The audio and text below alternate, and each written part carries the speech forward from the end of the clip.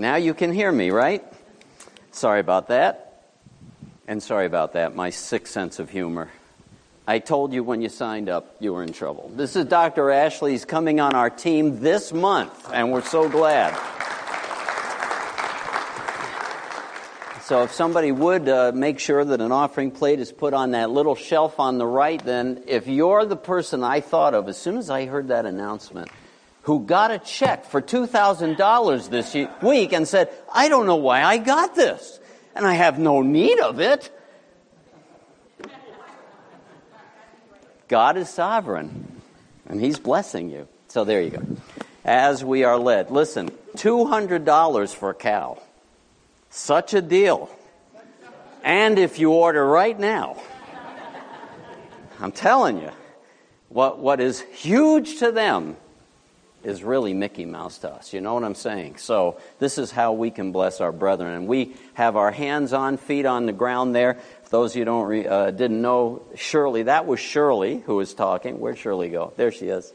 And she was the ringleader, kind of, on our visit to that family. And so it was an awesome time. It really was. And I think you might remember that Teresa said, I'm ready to give my life to Jesus. And Mom had just recently. And so as much as we can do to support them, the better. So there we go. I have a number of things that I want to mention as we launch into the Word today. And the first one is, you guys better be careful. You're going to end up becoming a real church here. And I love it. The courage to be open to praying, to sharing, to speaking out, I believe that that's normal. In other words, in a normal church, that would be the way it ought to be, instead of our fear and worrying about this. The congregation of saints ought to be the safe place. And we should know, we're in the fam. We're all broken, sinner, limping people, and I'm in here with you. Right? I'm in here with you. We're all in this mess together. In fact, when I preached today, I said to my wife, I'm going to tell a story out of my own stupidity. And she went, you're actually going to tell that? She knew which one. Now I know why she asked me that question. So, yes, I am. And 'cause it just reveals how we have to see ourselves in order to grow. So just to give a little context, if you're visiting, and I agree with our brother Tim, I did not expect so many people on Labor Day weekend. By the way, I'm glad you're here. Praise the Lord, right? Yeah, you can applaud. Give God a praise offering of clapping. That's allowed. I know that some of us come from backgrounds where that wasn't allowed. That's just wrong. I don't know how we get rules like that when the Scripture says, clap your hands, all you people. How do we trump Scripture? I never did understand that. So that's my little... Amen. Even that's okay. Yeah. It really is. You know, when they make a joyful noise in the Old Testament, they made a joyful noise. And it was noise. If you ever heard any of their instruments and stuff, you would know it really is kind of noisy. And so that's how they worship. We have been experiencing over the last 3 or 4 months a stirring of the Spirit at Harmony. And I'm thanking God for it. You got to know, I am so grateful that is happening. And our prayer, by the way, there's prayer meeting tonight. Those of you who can make it. I know a lot of you are going to go out laboring after church today. That little joke there, yeah. Okay, and but there is prayer meeting tonight. But even if you're not here, if you're praying for this assembly, if this is the place you call your spiritual home, please continue to pray that the Spirit does not let up off the gas pedal, does not stop pressing us and stirring with us. And that's why I'm encouraged when people are courageous enough to speak out loud or to pray in public, to come and not worry about what everybody else thinks, right? How's your mom doing? Very well. Very well. I'm so glad. I heard and I was like, whoa, you guys got your plate full. All right. So today, my message is called Faith Factor 6. Now, the only reason, there it is. The only reason it's called Faith Factor 6 is because 6 comes after 5. And I preached from 1, 2, 3, 4, 5, and now we're up to 6. Okay, so everybody got that? No big secret to it. However, I want to point out that the subtitle, What Made You Cross? Does anybody know what that means? It's not talking about the cross. We used to talk that way. Elton John in one of his songs even said that the sun made him quite cross. That's right. Meant I was miffed. I'm irritated. That's what it means. And it has an asterisk. You all know what an asterisk means. I stole it. So, I'll explain that in a few minutes. The reason I'm on this is because Pastor Tim had started massaging the subject of our ethos. And are we willing to look upward? That's what I liked about our worship this morning. By the way, thank you, worship team. That last song, as Tim said, it kind of sets his dial again. That's not one of my favorite songs, but it worked. And looking up is where we have to start. We have to start by looking up. Then we need to look inward. And when I say inward, it's inside personally and it's inside corporately. We need to look at ourselves and say, how are we doing in this thing called following Jesus? And then thirdly, looking outward, because there are people who need to be ministered to. They're sitting in this room today. And there are people outside of our circle who need to know the God who gives eternal life to people who trust His Son. That's why we're here. That's why the church exists. It's because it's a gathering of sinners who've been rescued by the grace of God through Jesus. His death on the cross had paid for our sins. By the way, the only religion in the world that speaks of that issue specifically being released through an atoning personal sacrifice, the God-man coming into the world. That's why we're here. And so we've been trying to get ourselves in order, if you will, having a faith factor, seeing the God who really exists. Is He the living God or not? He is the living God. And what happens and why I use the phrase faith factor is simply this. We often live, even if we know Him, we often forget. And we act as though He's not around. Have you ever thought of that? Have you ever thought, did anybody else in the room have struggles? I'm the only one, I'm sure. That, like controlling your crankiness. Anybody cranky? Look at all the liars in the room. Nobody wanted to admit. Right? We all get that. There's a few of us that are really mellow. So mellow their spouse goes, are you awake?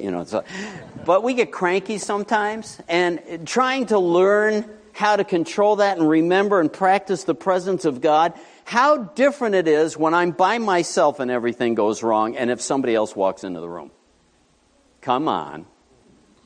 Well, why are we blinded to the fact that God is observing us all the time? So that's why I use this title of faith factor, because besetting sin, number one, is our unbelief. We don't always see that the living God is active, and He's involved, and He's around us, and He's watching. Seeing things from God's view, or let me put it this way, seeing things with God in view. Anybody ever read My Utmost for His Highest as a devotional, right? J. Oswald Sanders, Chambers? Yeah, I mix up the Oswalds. Chambers. And he says in there, one of the things that holds us back in unbelief is something along that line, that we don't have God in view for ourselves, that He's actually there. He's got this. So as we were worshiping this morning, my mind went to a prayer that I want to pray as we look into the Word together. Just about how, have you noticed that the world seems a little bit out of control? Have you noticed that America's feeling a little bit out of control? Another shooting. Again and again and again, things are kind of chaotic and out of control, and we start to go, oh my gosh. So a passage of Scripture came to my mind. Why do the nations rage and so furiously strive together? But He sits in the heavens and laughs, because He has this. So I'm going to pray about that in just a minute. So I wanted to encourage us that I've been excited to see signs of growth here. I'm seeing people praying even about what we're hearing on Sundays and what we're pressing into. That there are bands of brothers and sisters starting to connect and speak life to each other. Can anybody say amen if you're doing it? Okay, make sure I'm not fibbing here. That would not go over well this morning. So, we want to press in on that as we grow together. The job of people who have accepted Christ, really, is to become more and more like Him. We mix that up sometimes. We think we want to be a good church person. Trust me, if you're a good follower of Jesus, you'll be a good church person. A good person in general. It'll work. And so I want to just encourage us a little bit further in this subject of looking inward and pondering where we're at. And when I look inward, thinking about how am I looking outward to the person perhaps sitting 2 seats down from me, who may be having a really bad day or a bad life, depending. So would you join me as we pray and ask God to help us understand something from His Word that we can get down into our DNA and take with us. And we'll thank God for that if it happens. Amen? So, Lord Jesus, today we acknowledge that You are the true and living God, even though You are invisible, immortal, God only wise, in light and accessible, hidden from our eyes, except that You have revealed Yourself in the person of Jesus, who said to His disciples, how can you ask, can I see the Father? Show us the Father. You've had me with you for 3 to 4 years, Philip. If you've seen me, you've seen the Father. And Lord, thank You that You've revealed the heart of the living God to us. And thank You that we can come into relationship with You, the God of heaven and earth, the one who made all things, the one to whom all humanity will one day give account, whether they acknowledge You or not. Thank You that Your love for us was so great that even though we, the human race, the fault is on us. We love to blame You when everything goes wrong. But the fault is in our corner. We're the ones who rebelled. We're the ones who are still rebelling to this day. That's why the nations rage so furiously together.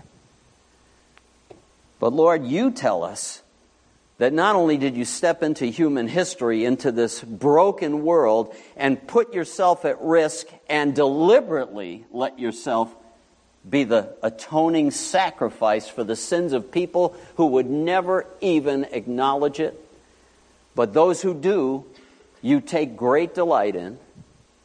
And then, God, not only that, You tell us as Your children, when we do take Your Son into our lives and choose to be His followers, that all things that are occurring are working toward an appointed end which will be for our good. Oh boy, do we need to see things from Your perspective. Help us illumine our minds. Help us, God. I'm asking You. I'm still learning. I stumble all the time. Help me practice the presence of God. You've got this. It is apparently out of control, but not from the heavenly view. Help us, oh God, to know what kind of people we ought to be in such a confused and broken world. We need You to lead us. We need to be more like You. You seemed unflappable when You entered into this world. Running into people who did all kinds of things contrary to Your word right inside His own church group. And You loved us anyway. So God, we need to learn from You. Help us to become more like You. We'll give You thanks and praise this morning. Push back on the powers of darkness who do not want people to know You because it's life eternal. Do not want Your children to be looking like You because that's dangerous to his business. So push back on our adversary and give us victory. Holy Spirit, and as I've asked in the weeks before, King Jesus, You're the one who goes out before His people, the King of glory. Fight for Your people. Fight on our behalf and help us. In the great name of Jesus, we're asking for this help. We're asking for it for our church. This week, this building next to us is going to be filled with young minds. And we want Your Spirit to get in there and help them think your thoughts after you, just like we need to be thinking your thoughts after you. Transform us. Transform them. Undertake by your power. We thank you for helping us. Thank you that we can appeal to you through the person of Jesus, who has made us your children by faith. We bless you. We worship you. We thank you. We praise you in his great name. And all of God's people said, amen and amen. Does he always pray that long? No, not always. I'm going to ask you to take the Bible in the pew, unless you have your own and you want to find your way in your own Bible, to Mark chapter 10. Mark chapter 10, starting in the 32nd verse. It's page 1008 in this version. You can pull it out if you don't have your own, or you don't have it on your phone, or I know a lot of us do. Can't really be a real Bible, but some of us have it on the phone. And turn to Mark, the 10th chapter. And I want to give a little context before we start in verse 32, because Jesus, he spent 3 to 4 years with his disciples. And they camped out together, and they had meals together, and they went to Jerusalem for the big holidays of the Jewish people. And they did all of this stuff, as well as went on preaching tours, and they experienced all kinds of miracles being around the Lord Jesus. And then they're moving along in this chapter. Just before we start with this text, I don't want to reread the whole thing.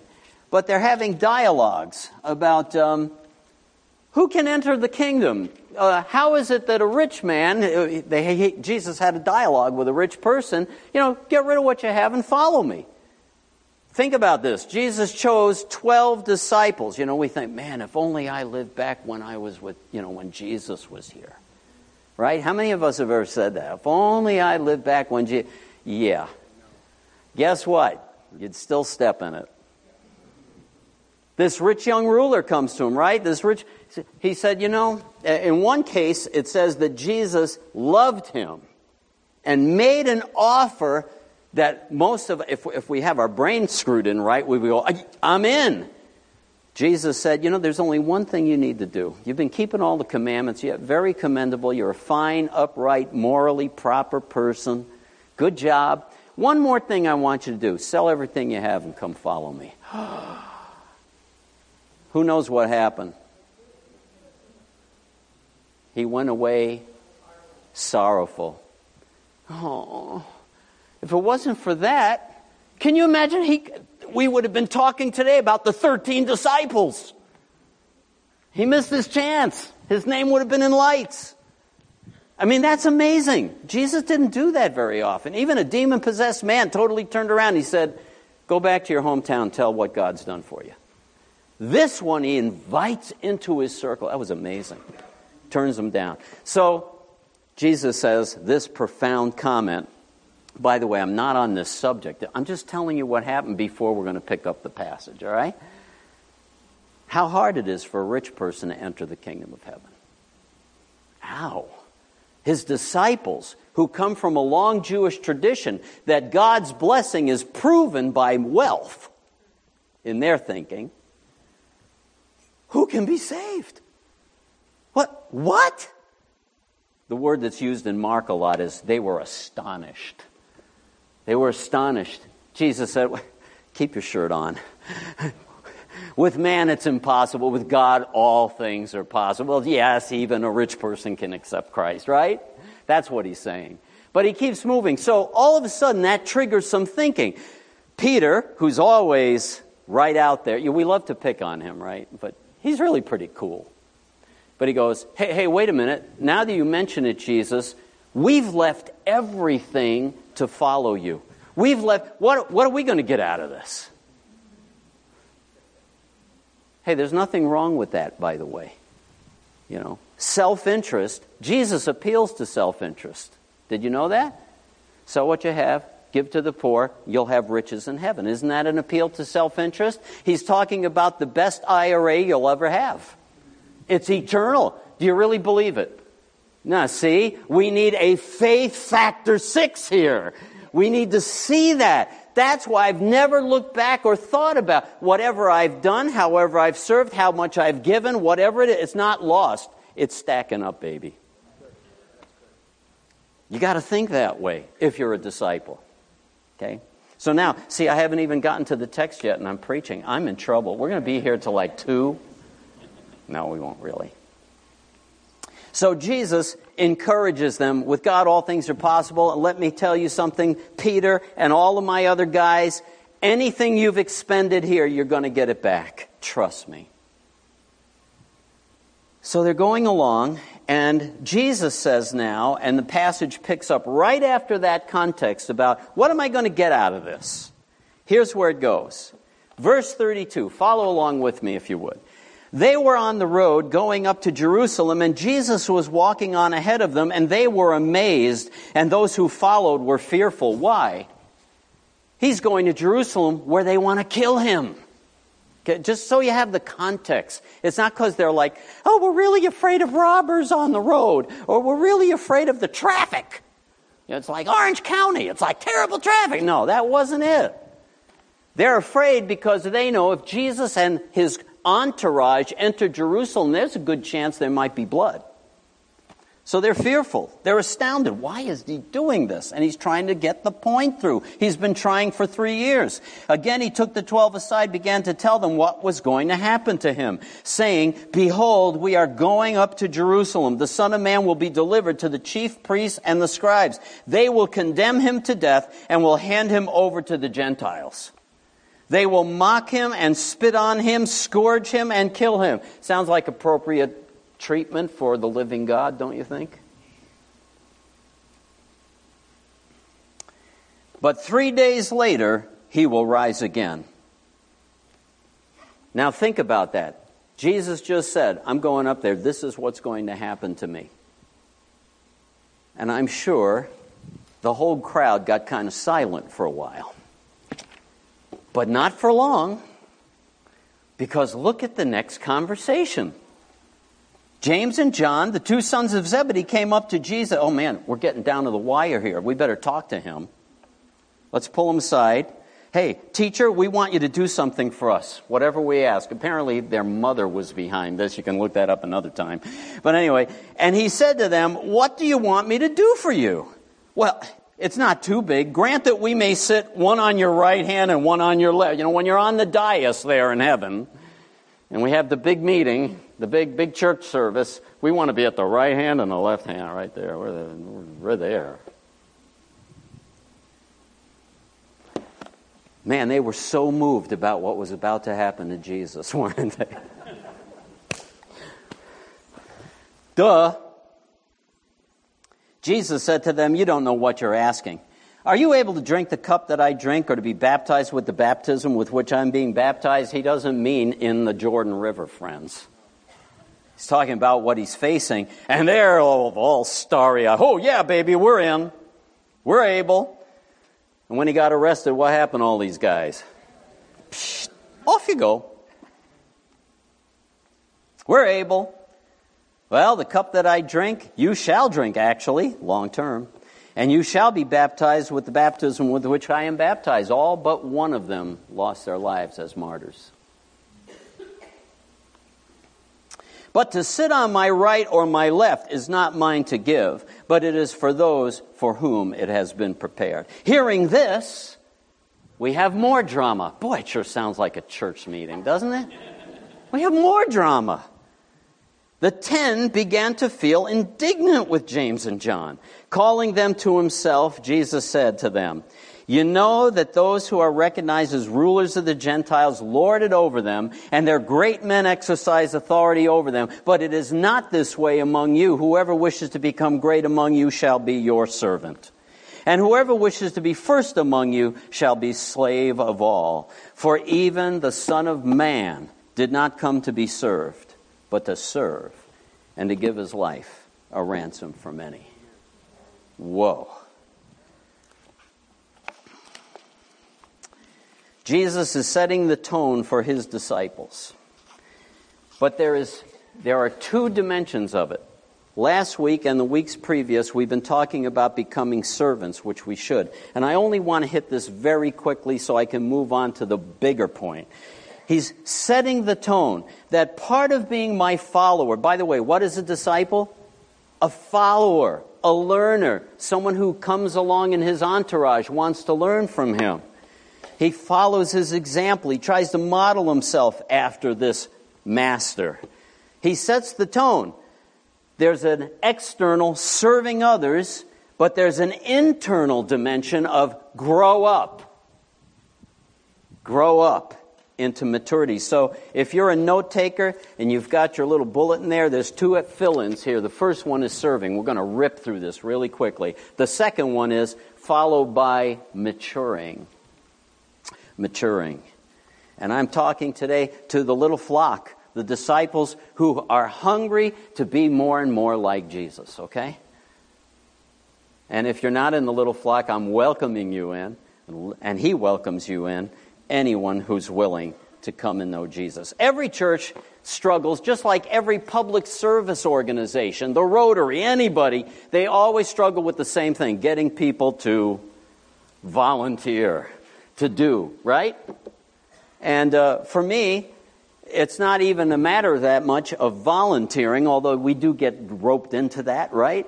It's a matter of, what is the Spirit telling me to do? Do I want to serve or not? Do I want to enter into this? And so sometimes there are things that I hear, that's really not me. If I got in there, I'd mess it up. Like if you want me to sing on the worship team, that'd be a great way to do a fire drill. Get everybody out of the building, you know. But if you want me to do teaching, well, now that I get. And a few other things. And so I'm happy to do in my gifting what I'm called to do. And serving is a fun thing, even when it's unexpected or last minute or inconvenient. Oh, heavens. Yeah, it still blesses me, right? I get some complicated situation I get called into, and I get to pour into it, and it works, and I go, thank you, Lord. That's good. So followed by serving. Everybody's got the same problem. It just should become part of our DNA as a disciple to find something to do for Jesus. So that verse that we saw last kind of sets the tone. Even the Son of Man didn't come to be served, but to serve and to give His life a ransom for many. Last week, I think it was, I asked, who am I serving? That's not a trick question. I don't mean, oh, Jesus. No, that's not what I mean. Who have I served in the last 6 months? Have I been inconvenienced or taken the energy to pour something into somebody's life? Depending on what I've got. We all have different things to share. We have different love languages. Whom am I serving? I mentioned that the process that God has us in as a disciple is to get us to obey Jesus. And Jesus says, if I modeled this, then you need to model that. That's what He said. I didn't come to be served, but to serve and to give my life a ransom for many. Most of us are not going to be asked to give our lives, literally, but that might happen. You never know. I can't remember the guy's first name, Mr. Pryor, who wrote The Way of Holiness, a book about sanctification, which, by the way, is a process. I just had that conversation this week, right? Salvation is instantaneous when you really get it. When you meet Jesus and He gives you the new birth can't be, how do you get unbirthed?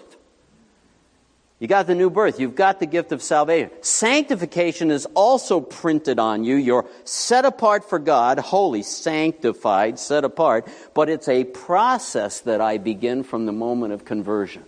When the new birth happens, that new nature, which, by the way, is from the Spirit of Jesus, is going to be striving for the rest of my life to make me look more like Him. It's a process. Part of the process is this. A.M. Stibbs was quoted in that book on the Way of Holiness. The end in view is, this was last week, right? Obedience. That the elect should serve the divine pleasure. That I can know I'm in His divine pleasure by serving, by obeying, by being His follower, right? By being a disciple. That's what it is, a follower. One of the reasons I'm just hitting this very quickly is because I've had 3-point sermons for like a month, and I've never finished one of them. But this week, I made a 2-point sermon, and I'm determined to finish it, and I'm finishing it with the last part of last week, and that's this. Did that make sense? Okay. Thank you, Lord. Okay. Recall last week we were talking about spiritual leadership, remember? He gave different giftings to the church. Apostles, prophets. By the way, you know, say, well, the apostles, they all died back. No, they're still. The word is sent ones. Those who do pioneer missionary work are the apostleship gift. And by the way, if you examine the New Testament carefully, you'll see it referencing other names beside the 12 that we know. I mess up your theology today? Thank you, Lord. Okay, so last week, those different gifts, apostles, prophets, teachers, pastor/teachers, they were given to the church for what? Let's look at the verse one more time. For the equipping of the saints. Remember, the word can mean mending, because we all limp. We all need mending. For the mending of the saints. For the work of service. For the working energy of diaconing. Deaconing. Remember what deacon means? A table waiter. And so when deacons were set apart, and that's the root word, the same one, to serve one another, humble service to the building up of the body of Christ until we all attain to the unity of the faith, to the knowledge of the Son of God, and to a mature man, a complete man, an adult, to the measure of the stature which belongs to the fullness of Christ.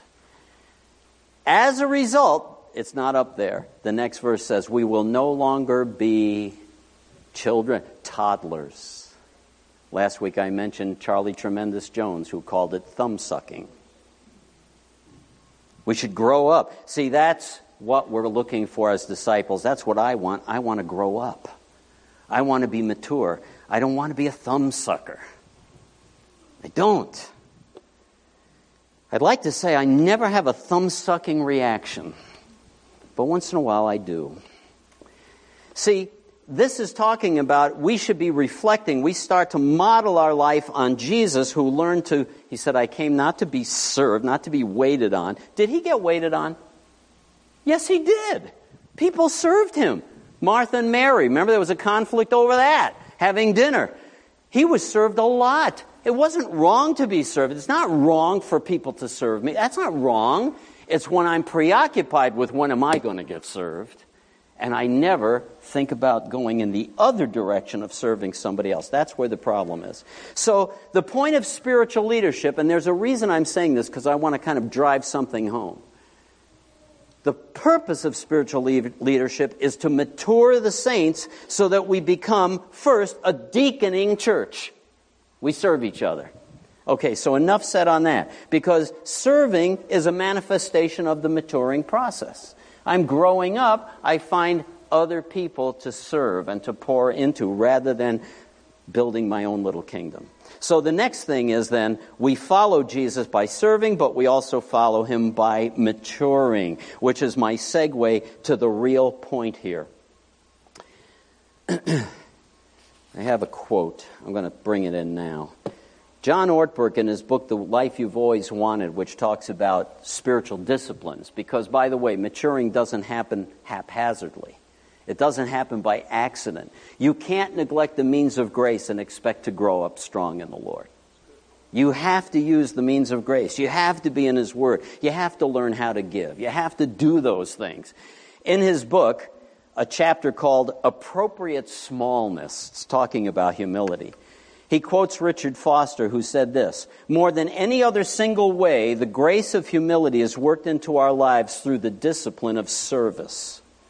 Nothing disciplines the inordinate desires of the flesh like service, and nothing, get this, transforms the desires of the flesh like serving in hiddenness.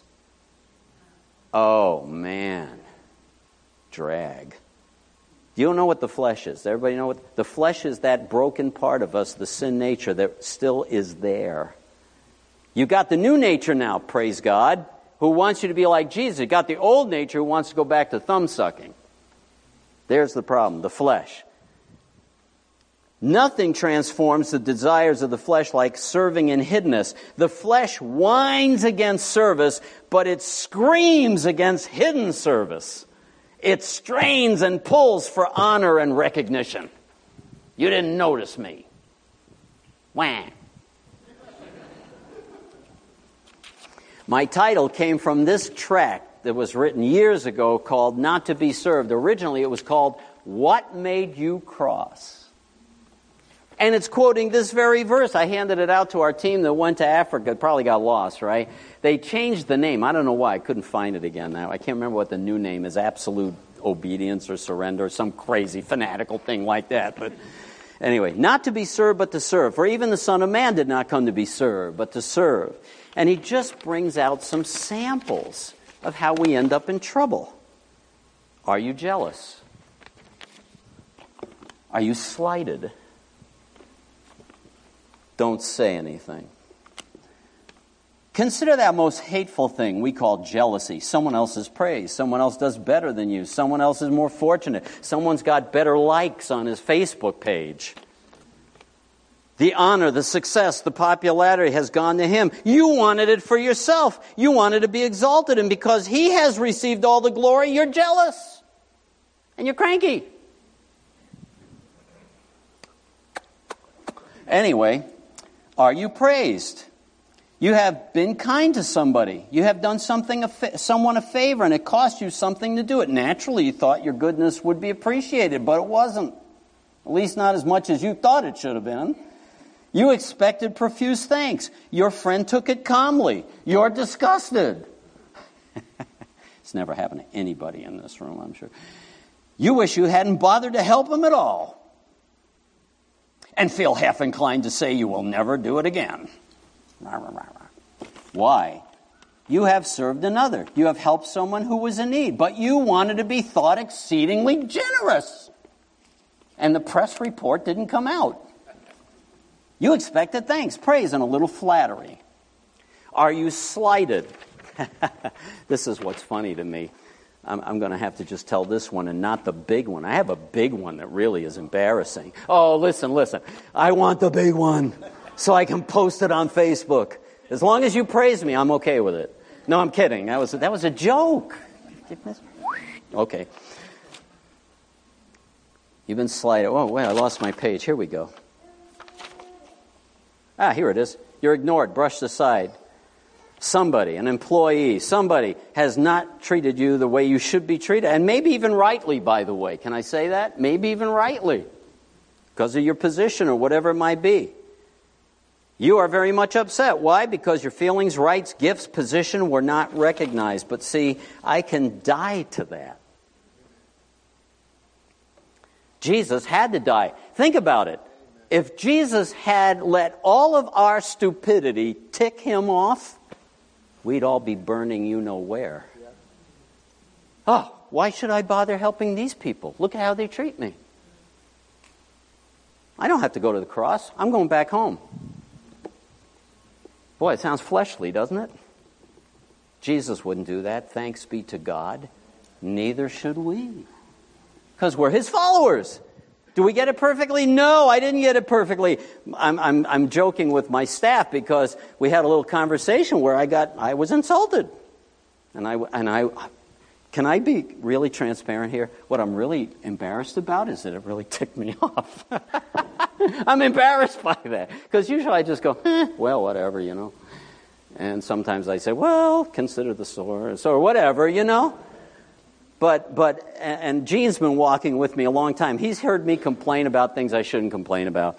And, we drive together to karate, and he's, listen, are you done yet? No, he doesn't really say that. And normally, I have this default button I've learned because Jesus is like this. If you ask for his forgiveness, what does he do? Not a trick question, class. What does he do if you ask for forgiveness? He forgives you, right? I want to be like that. I've tried to learn that. It becomes a knee-jerk reaction. Oh, somebody hurt me, insulted me, is rude to me. Well, okay, I choose to forgive it. It got under my skin. That embarrasses me. I'm just coming clean. No, it wasn't good. It was wrong. Do you even have the desire to forgive and move in freedom? You need to do some work following him maybe, okay? That's all I'm trying to say. It got under my skin. I came up with a brilliant comment. I did. It happens like once a decade. Real disciples, a.k.a. spiritual leaders, real disciples, whether they're nascent, developing, or mature, refuse to let insults stop them. They refuse to let opposition and insults deter them because they're following Jesus. We die to the flesh because we see Jesus rather than how important we are.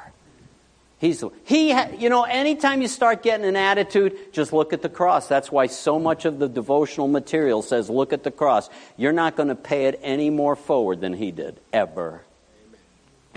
You can't. He beats us, hands down. Doesn't mean it doesn't hurt. Doesn't mean things don't bother us. It doesn't mean that we're supposed to walk on. That's not what I'm saying. When you recognize, I'm on the wrong path here. This isn't good. One of the brothers prayed and mentioned a word that described what I felt, and I went, that's the end of that discussion. I fold. I was free. Instantly. Instantly, I was free of it. And you can be too. Never let another person's sin become yours. I don't mean I'm hanging out with my drinking buddies and I started. That's not what I mean. Although you shouldn't do that either. I'm talking about this person sins and acts cruddy or whatever and mistreats, whatever, and it torques your shorts. Don't allow their bad behavior to make your behavior bad. Which is what goes on all the time with what we're seeing in the news and everything else. Well, these people, and now we're talking like pagans. Never let another person's sin become yours. It's hard to do, but it can be done. It can be done. So I hate to admit this. I hate to admit this. I didn't finish my sermon. I got one more text, and I cannot share it now, because it'll take too long to unpack it. But let me mention something about walking in this following Jesus spirit, walking in humility, and letting God turn my focus from where I'm broken and where I'm selfish to make me more generous like him and to look outside at serving other people. I'm going to quote two things from Life Together by Dietrich Bonhoeffer because I was thinking about it. There's a chapter in here called Ministry because we're all called to do the ministry. That's what I'm talking about. Serving is doing the ministry, whatever it is. Whether it's physical stuff or it's spiritual stuff, whether I'm praying with people to help them come to peace about something or whether I'm providing a meal for them in their time of crisis, whatever it is, that's ministry. So he's got a chapter called Ministry. And there's two primary ones that I thought, if I go over a minute, please forgive me because it's worth hearing. The first ministry he lists in chapter 4 of Life Together, Dietrich Bonhoeffer, is the ministry of holding one's tongue. Oh, when you're a talker, this stuff really irritates you. You know what I mean? Because I'm a talker. Often we combat our evil thoughts most effectively if we absolutely refuse to allow them to be expressed in words. It is certain that the spirit of self-justification can be overcome only by the spirit of grace. Nevertheless, isolated thoughts of judgment can be curbed and smothered by never allowing them the right to be uttered. Thus, it must be a decisive rule in every Christian fellowship that each individual is prohibited from saying much that occurs to him. Do I have to repeat that one? It should be a rule that each individual is prohibited from saying much that occurs to him. Take that home and pray on it. Seriously. Stuff I've heard. Wow.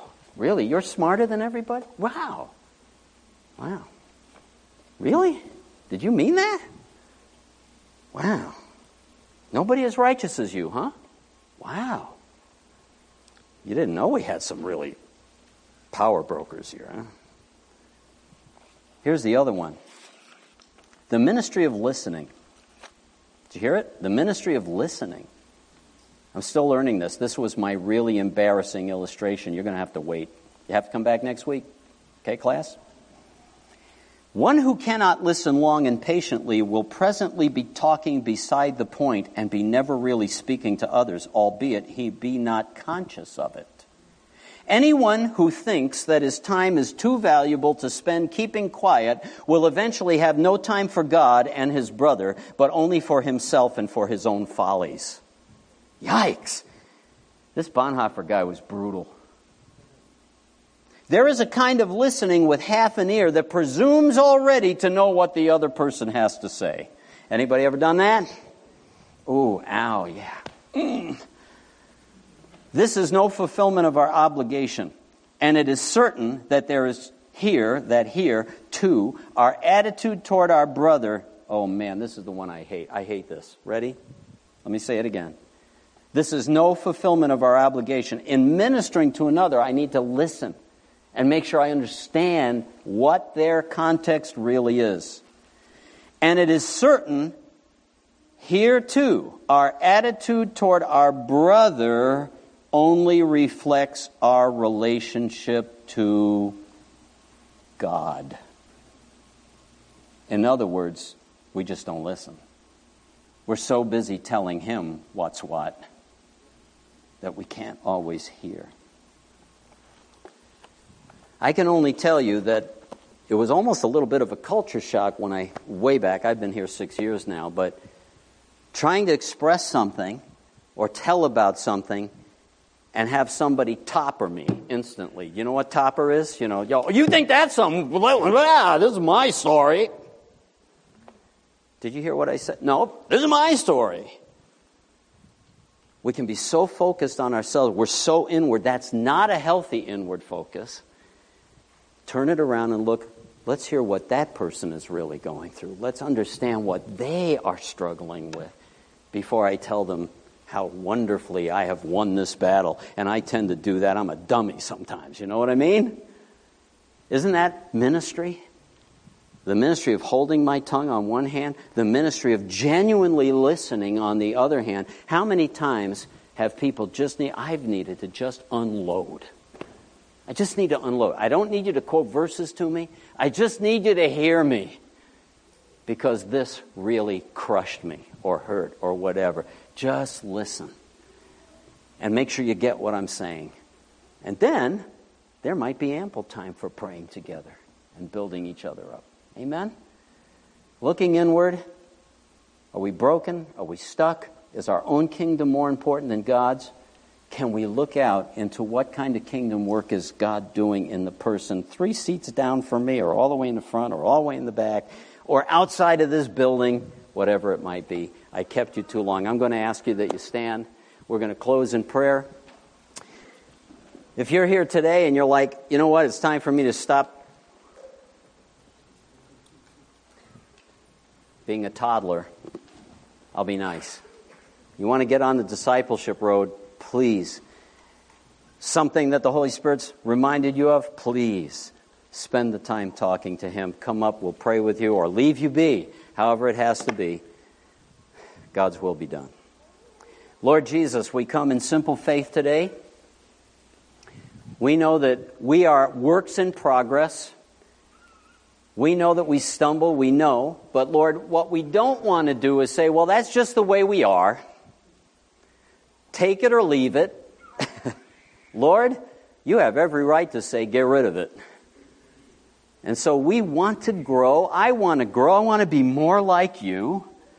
You're the perfect one. You're the altogether lovely one. You're the sample, the example, the servant to us, the friend of sinners, as we've sung. You're the one that we want to be like. And so, Lord, would you get a hold of us where we are inward, where we are toddling, whatever it might be. Break through that.